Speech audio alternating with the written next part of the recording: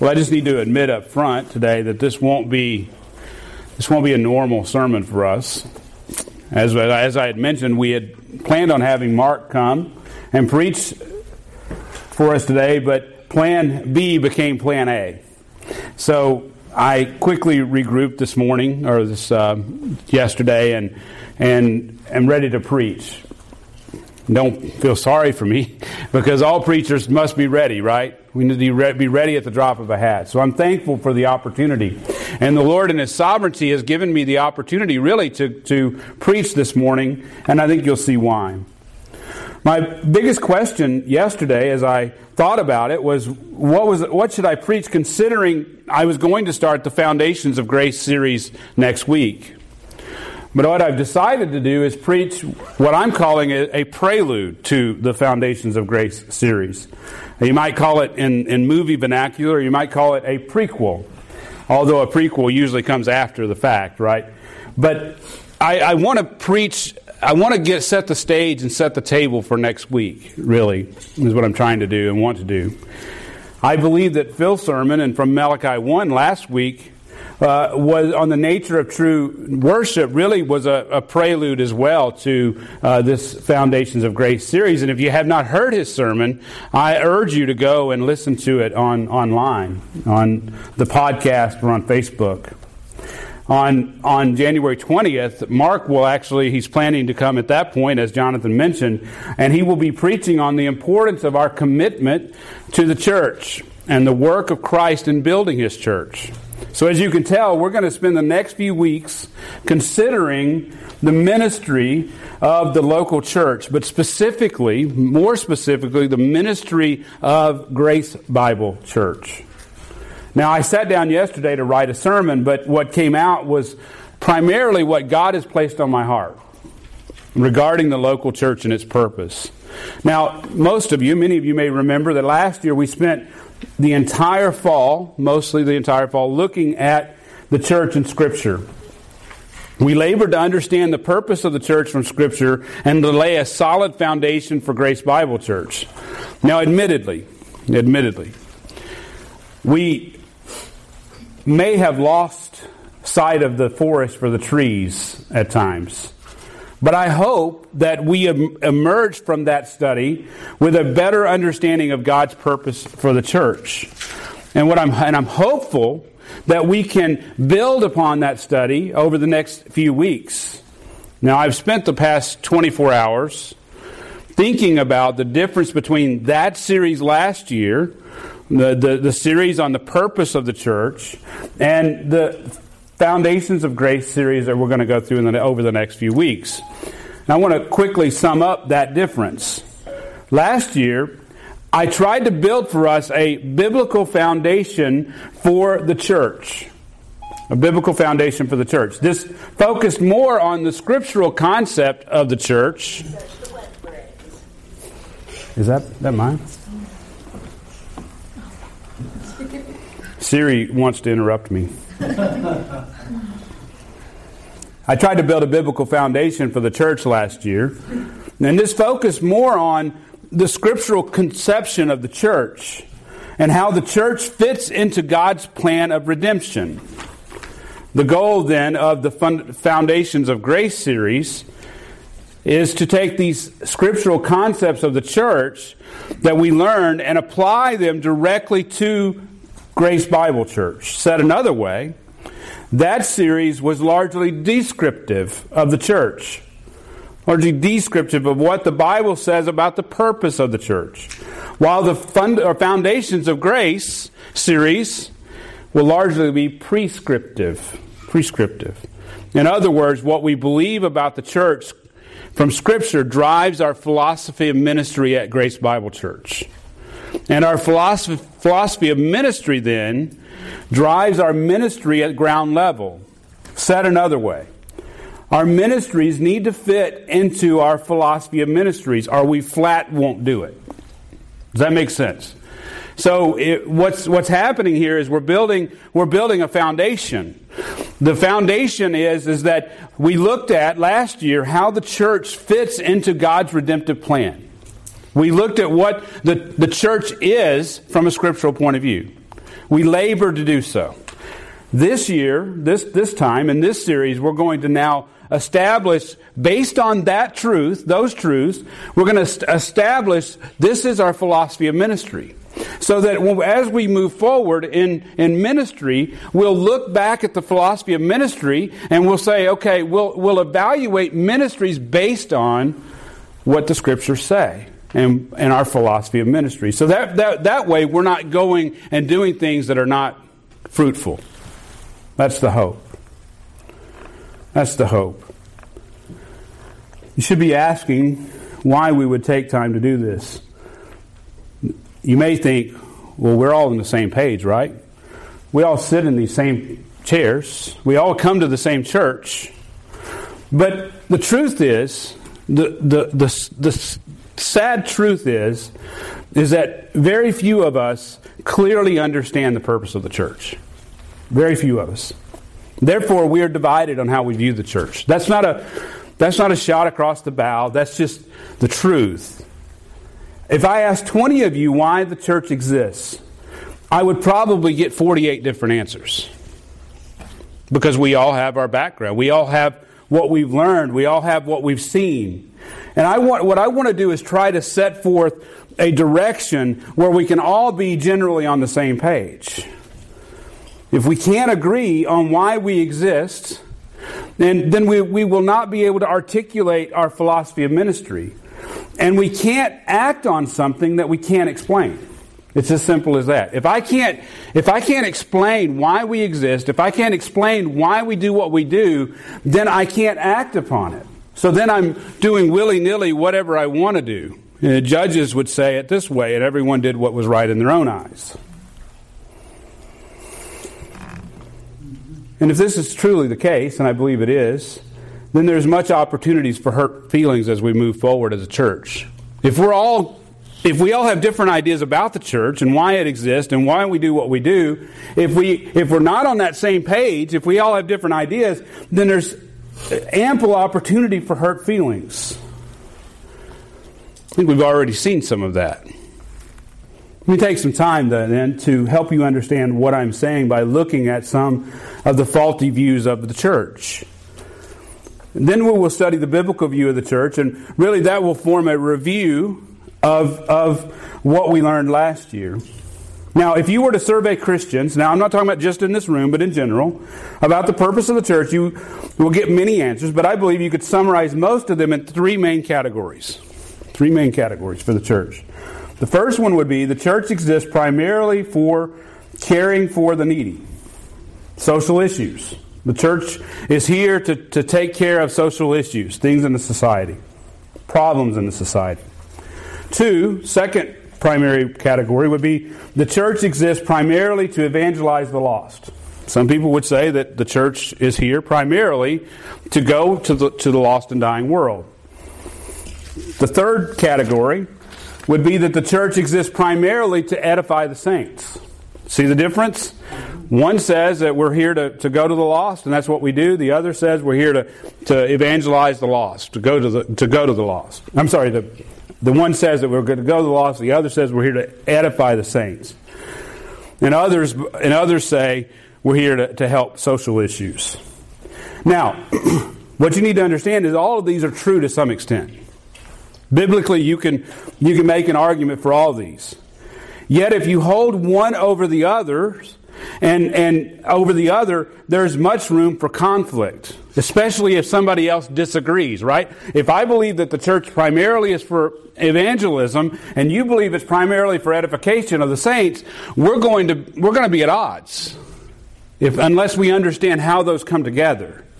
And that's what I hope to be able to show you. Actually, there wouldn't be much, if we're in that position, there won't be much agreement over the mission of the church. So let's look at these views separately. Let's try to understand them separately. Now, I would say that these progress from the more blatant error to the error that really hits closer to the truth. The first is that the church primarily exists to care for the needy. Some Christians believe that we're here primarily for social issues. They believe that we should be trendy and start ministries to help the poor and needy. Now, as examples, we could open a soup kitchen to feed the hungry. We could open a shelter to house the homeless. We could open a transition facility to help people get on their feet after jail time. We could open a rehab facility for the drug addicted. We could even open a pregnancy center. After all, people need to survive so that they will be able to consider the weightier issues of the gospel, or even attend church. You get that point? I mean, if a person is homeless, it's hard for them to go to church. And that's what people would focus on. And, again, how can they focus on the weightier matters when they can't care for themselves, or even drug addicted, or struggling in and out of jail? In other words, people in this camp would say we need to give them physical food and shelter and care for their other physical needs before we can give them spiritual food. Beloved, all of these are good things.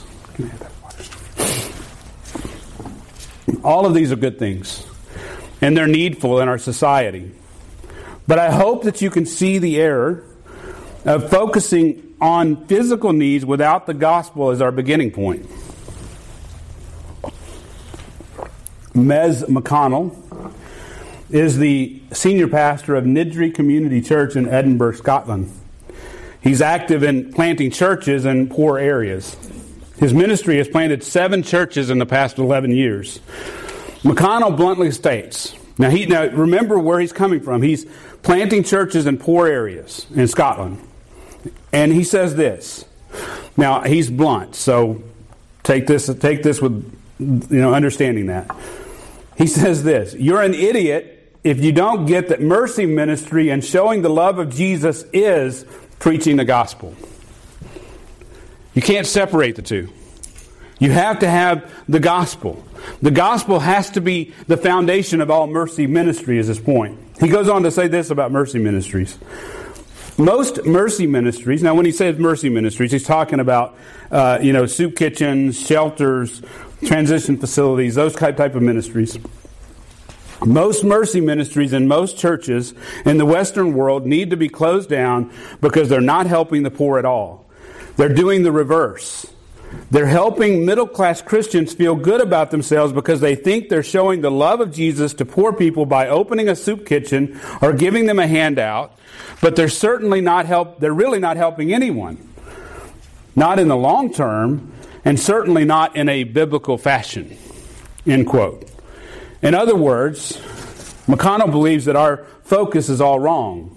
That when we focus on mercy ministry as being what we do, that's the wrong focus. We're more focused on putting salve on our consciences than truly helping those in need. Clearly, I think all of us would agree that if we participate in these types of ministries without preaching the gospel first, then our focus is completely wrong. And I doubt any of you are guilty of believing that, right? I doubt that any of you would believe that we should just go and give people food without giving them the gospel. I doubt that that's where you're at. But let me challenge you with something even further. We can miss the mark even when we put the gospel first. Now, wait a minute before you shoot your arrows. Wait a minute before you call me a heretic. Let me explain. If we are content to drive into poor areas to share the gospel and give a helping hand, then we get into our cars and drive back to our middle to upper class houses and neighborhoods without a plan to disciple those people once they become Christians, we are really not helping them at all. In other words, poor people need the local church just as much as middle and upper class people. And beloved, we have failed and are failing in that regard. Both need the church to function according to God's intended purposes. We shouldn't feed the hungry without evangelizing them, getting them saved. But we must also have a plan to teach them the deep things about the deep things of God, the God who saved them, right? If we don't, we're not helping them ultimately. We're just leaving them where they're at. Mez McConnell, he says this: In Mercy Ministries, so listen, he says this, in Mercy Ministries, 50 homeless people show up at your soup kitchen or your food pantry, but whatever you want to call it. You're handing out food, and maybe you chat to a couple of them about Jesus. It's high five, 50 people came last night, we're a roaring success. But next week, the same 50 guys come. And 6 months later, it's the same 50 guys. 12 months, 2 years. I was in soup kitchens for 6 years. I know the drill.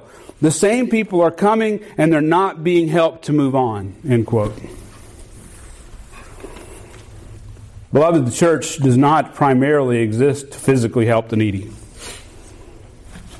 It's not what we're here for. There's no doubt that these types of ministries are good, but they do not form the purpose of the local church. And frankly, we can't simply add the gospel to mercy ministry to make it more biblical. It must be much more than that. We have to remember that these people, that everyone needs to, that comes to Christ, that is, everyone that comes to Christ needs to be in a local church. They need to be learning theology. And we can't dumb it down thinking that they need it less than the middle to upper class. It's the wrong focus. Let's look at the second reason why people think that churches exist. So we've seen the first one, that exists primarily to help the needy. The second is that the local church exists primarily for evangelism. Now notice I'm saying primarily. Again, we're talking about what the primary focus is. In this view, the primary purpose of the church is to draw the unchurched to the Christian faith. This view is the other side of the coin from simply providing a mercy ministry. It is the heart then. This view is the heart of the seeker-sensitive church movement. You know, the one that Rick Warren and Robert Schuller and Bill Hybels championed.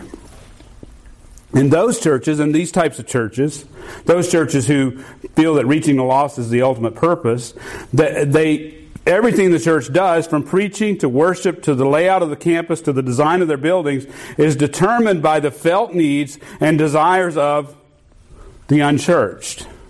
Or said another way, unbelievers. As Christians who are already in the club, then, so you and I are already in the club. As Christians who are already in the club, our job is to do anything and everything to make the church a place where they feel welcome and comfortable. Listen to this quote by Rick Warren. Once you know your target, unbelievers, and I'm adding that, once you know your target, unbelievers, it will determine many of the components of your seeker service: music style, message topics, creative arts, and more. Warren goes on to say, it is my deep conviction that anybody can be won to Christ if you discover the key to his or her heart. The most likely place to start is with the person's felt needs. End quote.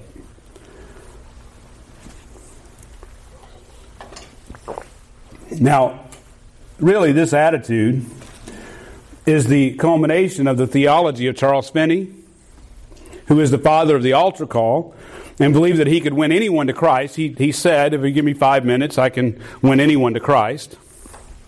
And Robert Schuller, who focused on the felt needs of humanity, and then Rick Warren. So Rick Warren took the theology of Finney and others, and he took the theology of Robert Schuller, and he put it all together, and he created this church growth move, or this pragmatic understanding of the church.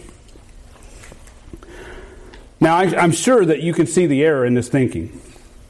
You might be saying, I believe the church should focus on evangelism. So you might be in the evangelism camp because you might be gifted that way.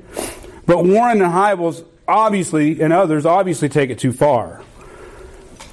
And clearly, if we go down their road, if we go down the road that they say we should go down, then we need to listen to unbelievers to arrange the church.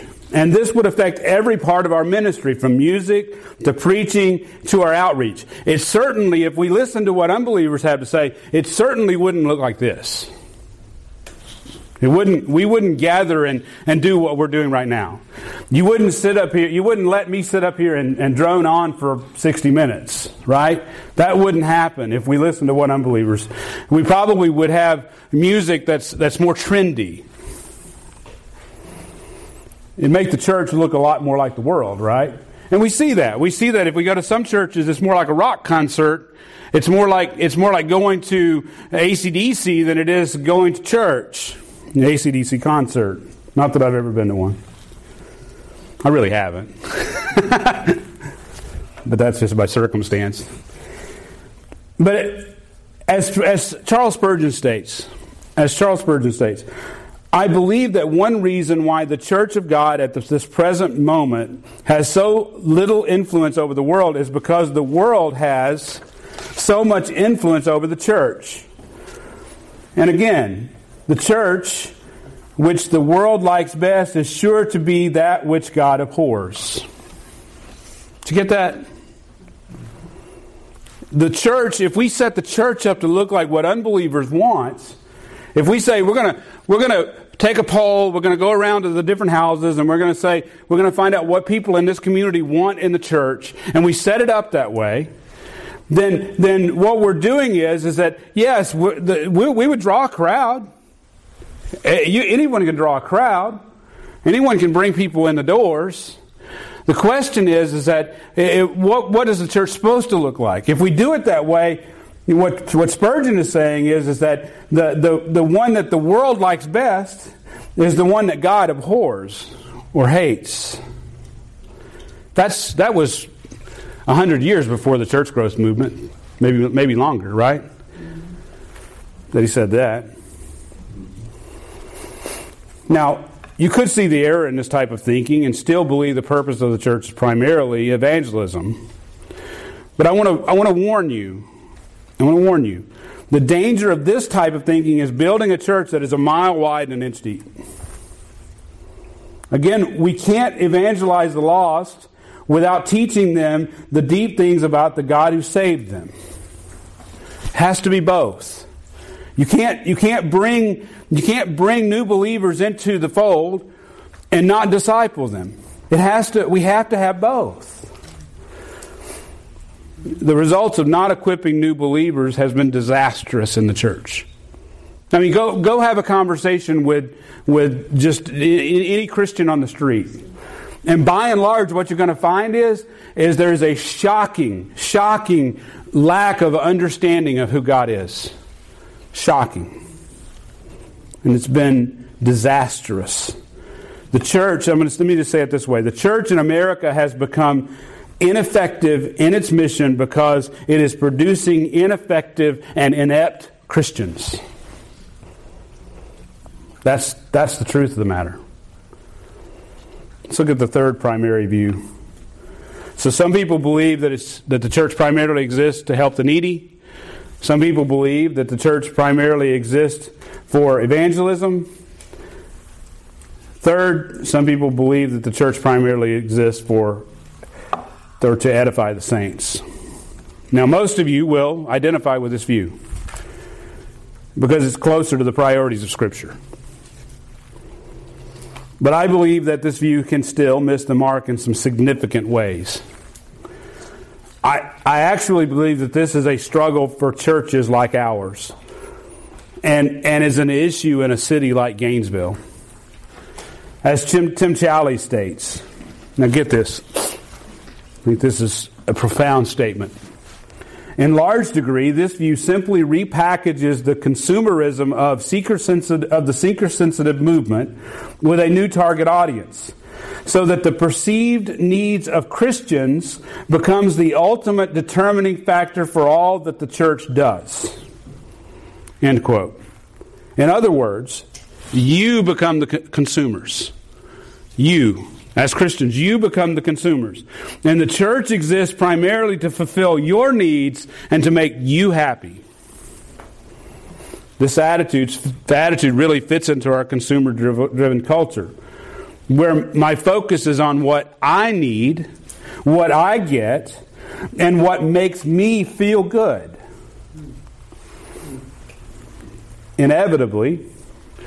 Now, let's take this to its end. Inevitably, this leads to unhappiness and dissatisfaction because there is absolutely no church which can make any one person happy. There's no church that exists.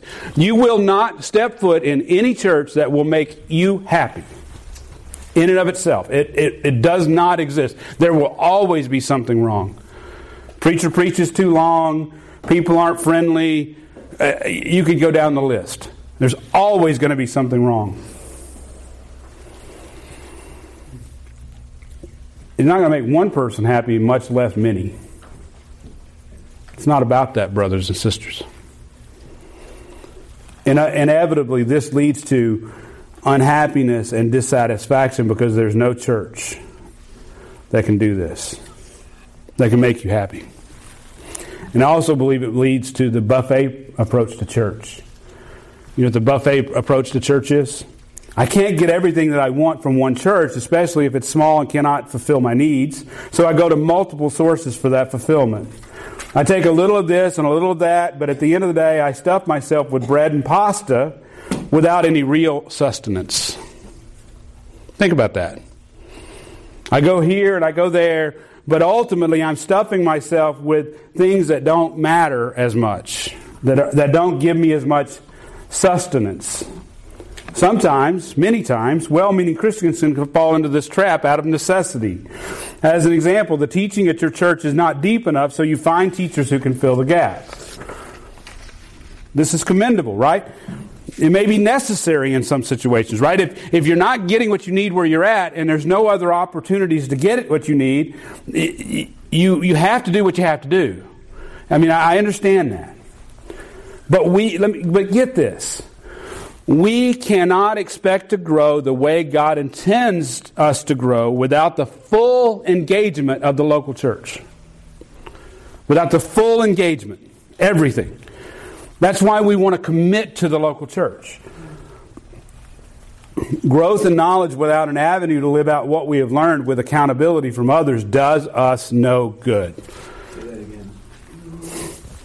Growth and knowledge without an avenue to live out what we have learned with accountability does us no good. Let me illustrate. You can learn to play a sport such as golf by watching videos and or reading books. But you will never become proficient at it without others watching and helping you see what you can't see. And it is especially helpful for someone to teach you who knows what they're doing, right? They bring you along and they say, "Here, let me show you. Let me show you what you're doing wrong. Let me help you do what's right." Let me just say it this way. You could go, without these things, you can go to a driving range and hit 10,000 balls. But you will just cement the things you are doing wrong without the help of others. That's right. It's the same way in the Christian life, brothers and sisters. If you don't have the help of others, if you don't have others looking at your life, it may hurt. They may be wrong. Whatever. But if you don't have others in your life helping you to live the Christian life, you will not grow the way God has intended for you to grow as a Christian. We need others in our lives, other Christians in our lives, learning and growing with us. We need to be around men and women who God has especially gifted to help us live the Christian life. Therefore, we need to be a part of a solid, mature, local church which is carrying out God's purposes for it. But there's an even greater danger of an overemphasis on meeting needs and desires of Christians. It leads the church to neglect the Great Commission and saps her zeal for reaching the lost. Churches that lean this direction aim to make their focus faithfulness or discipleship, but often these words simply cover up a lack of evangelistic zeal. It has been said that without the Great Commission, a church is not a church. It's just a group of disobedient Christians hanging out. I didn't say that, but as Tim Challies puts it, we don't need to look far to find many examples of churches that are full of well-taught Christians who have not seen someone saved in far too long. Beloved, this is the main danger for our church. We are so involved with discipleship, which is, don't get me wrong, is a fantastic thing. We have to grow in Christ. It has to be that way. But we get so involved with that we forget to take the gospel to the lost. And before we know it, we become an us for and no more type of church. That's right. Brethren, as we will see, the church does exist to edify the saints. But we cannot forget that we are also here to evangelize the lost. When the lost are saved, and when the lost are saved, we cannot forget to disciple them. It is a beautiful picture. It's a beautiful picture. It has to be both. Let me put it this way. We live in a world with many, many undeniable problems. People starve. Babies are murdered in the womb. Men beat their wives and desert their families. Women turn to prostitution to support themselves. Men watch pornography. Teens become drug addicted. Teens rebel against their parents. Politicians cheat. Dictators rise. Governments fail. Cultures clash. Of course, I could go on and on. But here's the truth. Now, I want you to get this. The church is not one of many solutions. It's not one of many solutions. It is the only solution to these problems. You might say, well, what about the government? Doesn't the government exist to deal with these problems?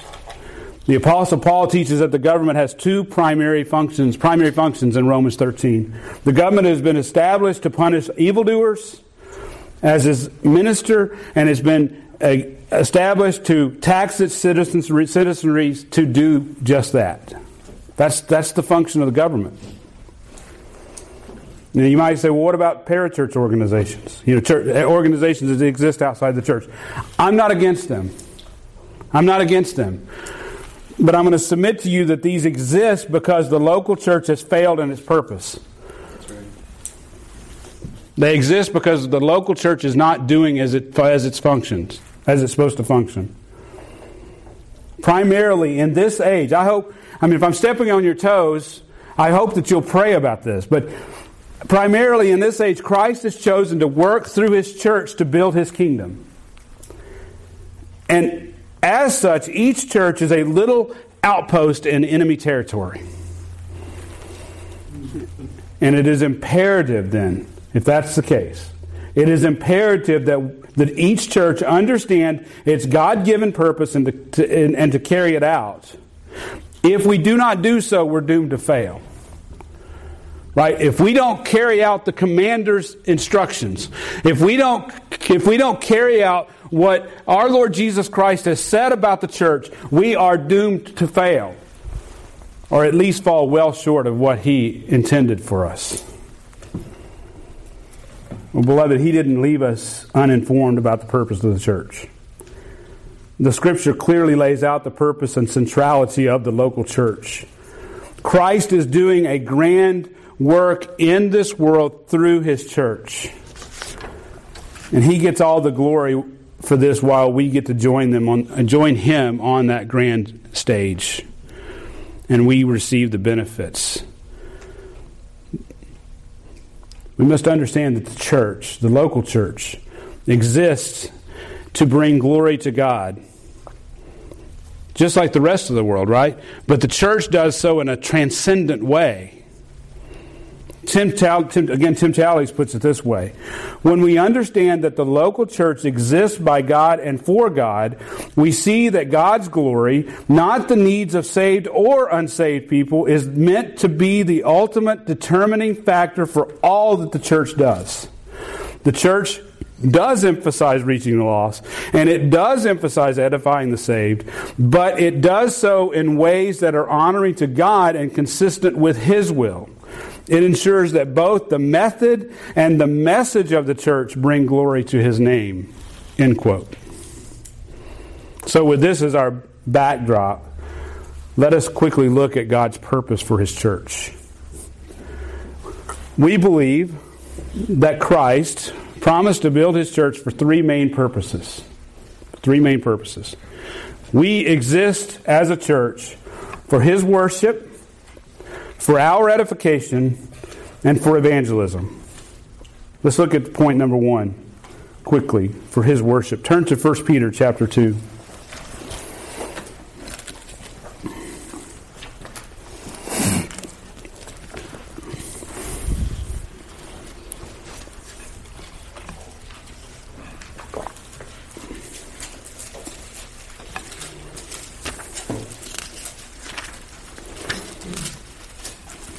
Peter writes,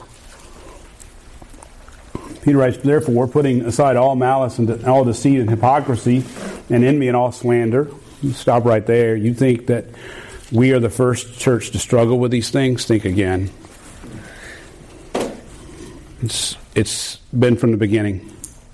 These vices have been getting in the way of the church from the beginning, but that does not change our purpose in the church. But Peter goes on to say, like newborn babies, long for the pure milk of the word, so that by it you may grow in respect to salvation, if you have tasted the kindness of the Lord. Peter is saying, let me stop there, Peter is saying that if you've been saved, then you must long for the Word of God, like a baby longs for his mother's milk. This is a beautiful picture then of how Christians are to grow in Christ. We grow through the nourishment of the Word. Therefore, we can't overstate, based on these verses, we can't overstate the importance of coming to church and hearing the Word of God taught and explained. Verse 4, and coming to Him as a living stone which has been rejected by men, but is choice and precious in the sight of God, you also, as living stones, are being built up as a spiritual house for a holy priesthood to offer up spiritual sacrifices acceptable to God through Jesus Christ. Now let me stop there. We can't tease out every truth of this passage, but I want you to see that Peter pictures the believer being built up with other believers in Christ. Christ was rejected by men, yet He is precious in the sight of the Father. Now notice, Christ becomes the cornerstone, and we'll see the importance of that in a moment. But notice that Peter says we are living stones. Plural. Christ is the cornerstone of the temple of God, and we make up the building blocks of the house of God. As Christians, then, we do not exist on our own. We cannot exist on our own, independent of other Christians. As such, we are useless. We are useless if we act independent of Him or other Christians. At the Temple Mount, we have a brother and sister that are going to be going there this week. Pray for them, Brother Marty and Susan. But at the Temple Mount, you'll see rubble piles where the walls of the temple have been destroyed. The stones in the piles are still stones, right? But they are useless laying on the ground. Useless. They're totally useless. But they become strong when they're part of the wall. When we come to Christ and join with other Christians, we become strong together. We are built up as a spiritual house for a holy priesthood. Now, by way of reminder, the primary purpose of the priesthood was to what? The worship of God. To lead the worship of God. So then we become those who lead the worship of God. And we do so when we come together. When we come together as a church. As you sit here today, as you listen to me preach, as you sing together, as we pray together, we're raising up our worship to God. It really is an extension of our lives.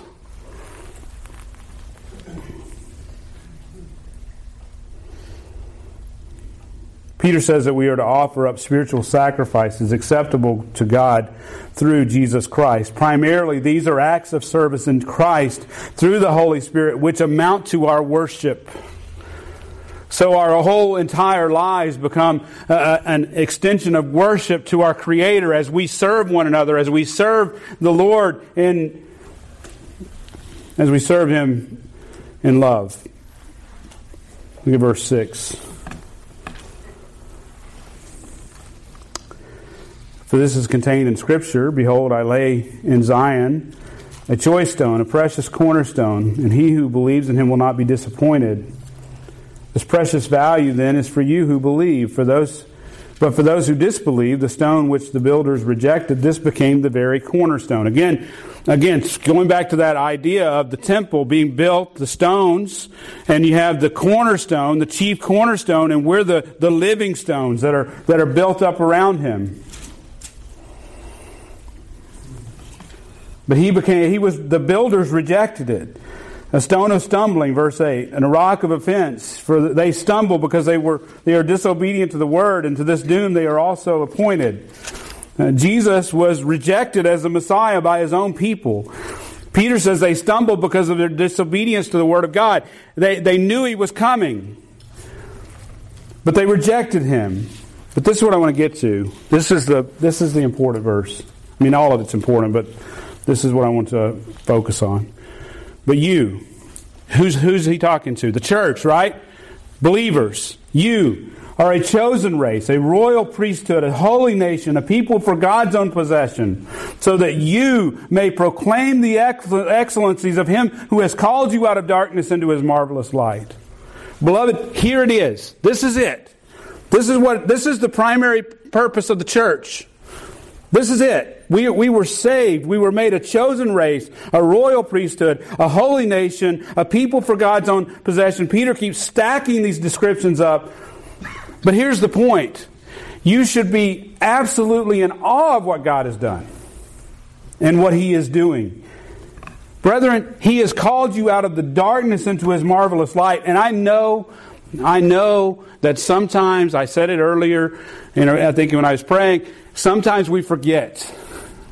Sometimes we forget the darkness. Sometimes we forget where we're from because we've been part of the church for so long. We think that this is the way life is. But brethren, it's not how life is for 95% of the people out there. Maybe more.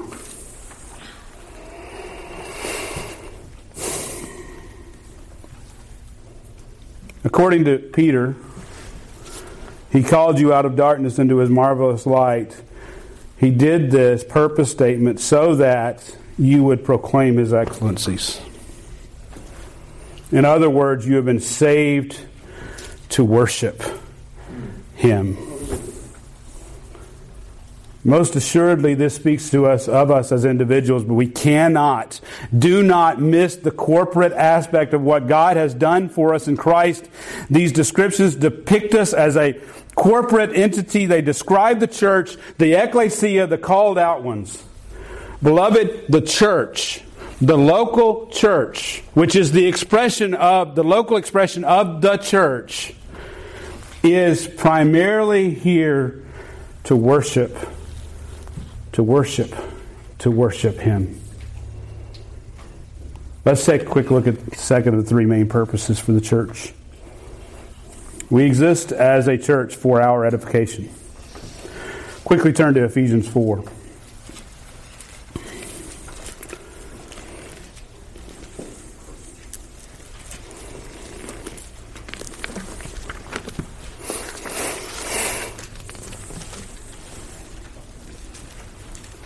Verses 7 through 10 is a packed paragraph. We don't have time to unpack it.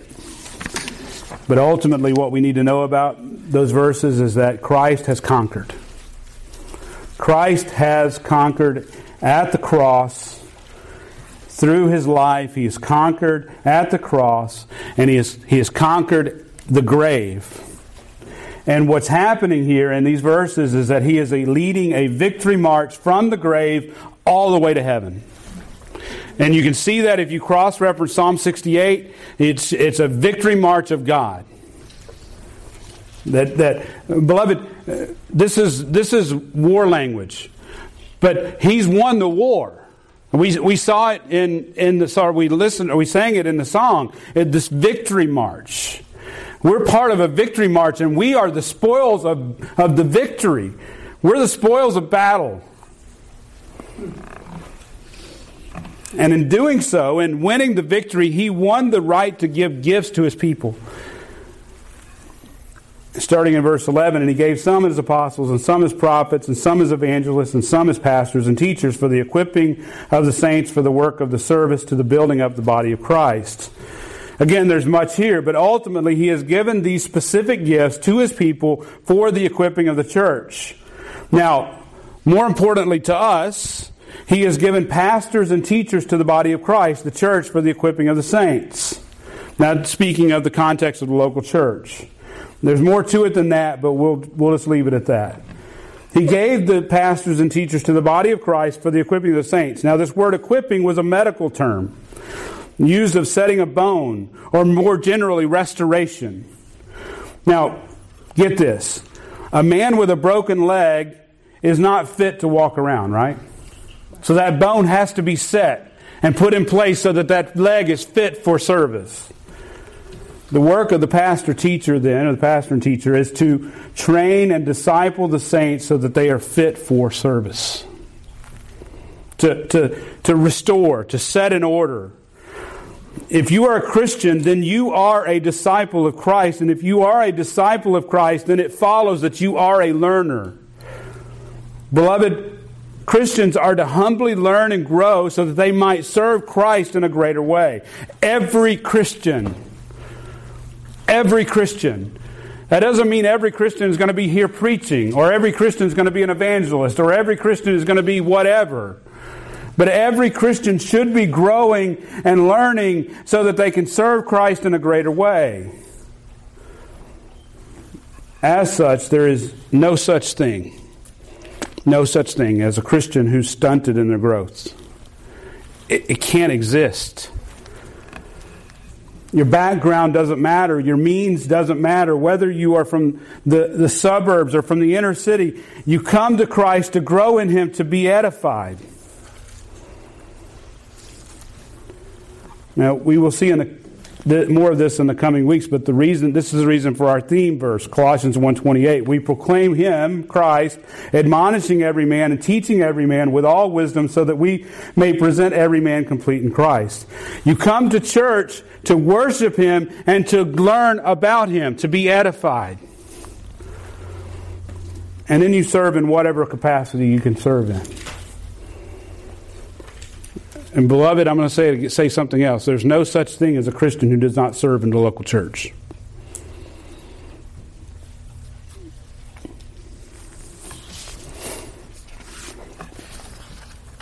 God has designed the church to worship Him and for Christians to be edified so that the church might serve Him. Christians are to never stop growing. They're never to stop serving. It just popped in my mind. Johnny Erickson Tata, we are all aware of her. She's been in a wheelchair, paraplegic, for most of her life. All of her Christian life. But there are very few people that I can mention or I know that have done more to serve the church. And she can't hardly do anything, physically, that is.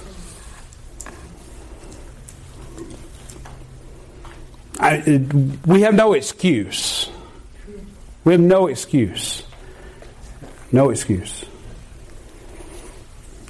And all of this, according to Scripture, should happen in the context of the local church.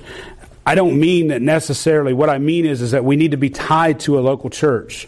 That doesn't mean we don't have missionaries that get sent out. That doesn't mean that happens, right? We equip those men to go out, right? To go out and to serve as missionaries. But they should be equipped and sent by the local church.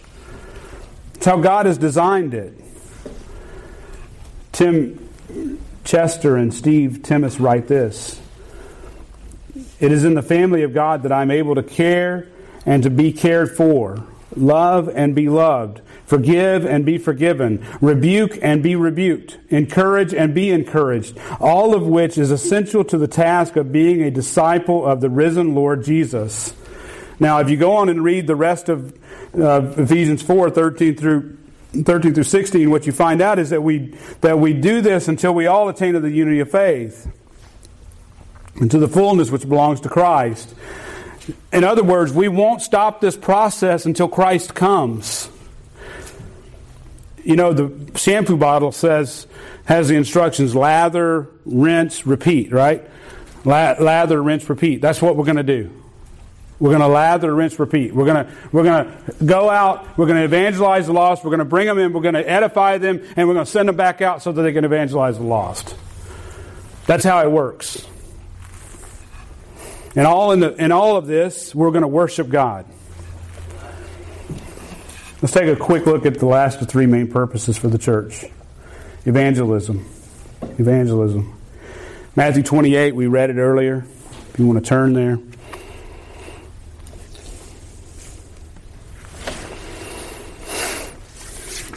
Matthew 28, we read it. It's the mission of the church, mission statement of the church. Christ has been given all authority in heaven and earth, and by His authority we are to make disciples of the nations. Some of us are called to go to those nations. Some of us are called to go to our neighbors. Some of us are called to go to our families. Some of us are called to go to our co-workers.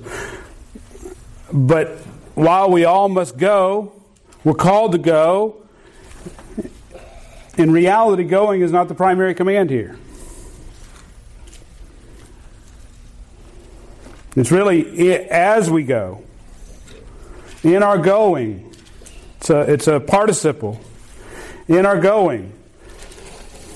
The primary command is to make disciples.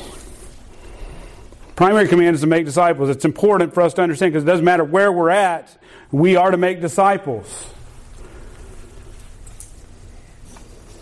Notice that we're not just to make disciples, but we're to baptize them in the name of the Father, the Son, and the Holy Spirit. We are to teach them all that Christ has commanded.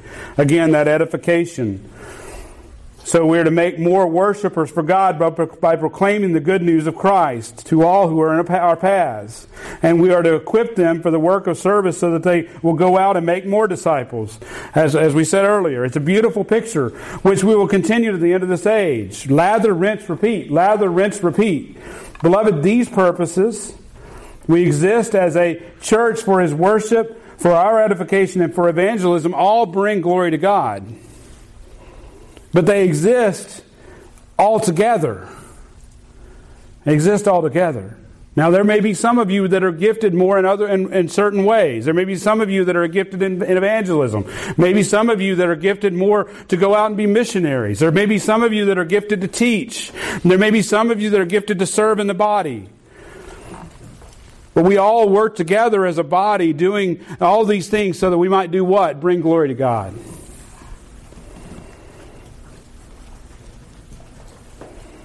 In this way, beloved, the local church is God's plan for the redemption of this world. It is God's plan for the redemption of this world.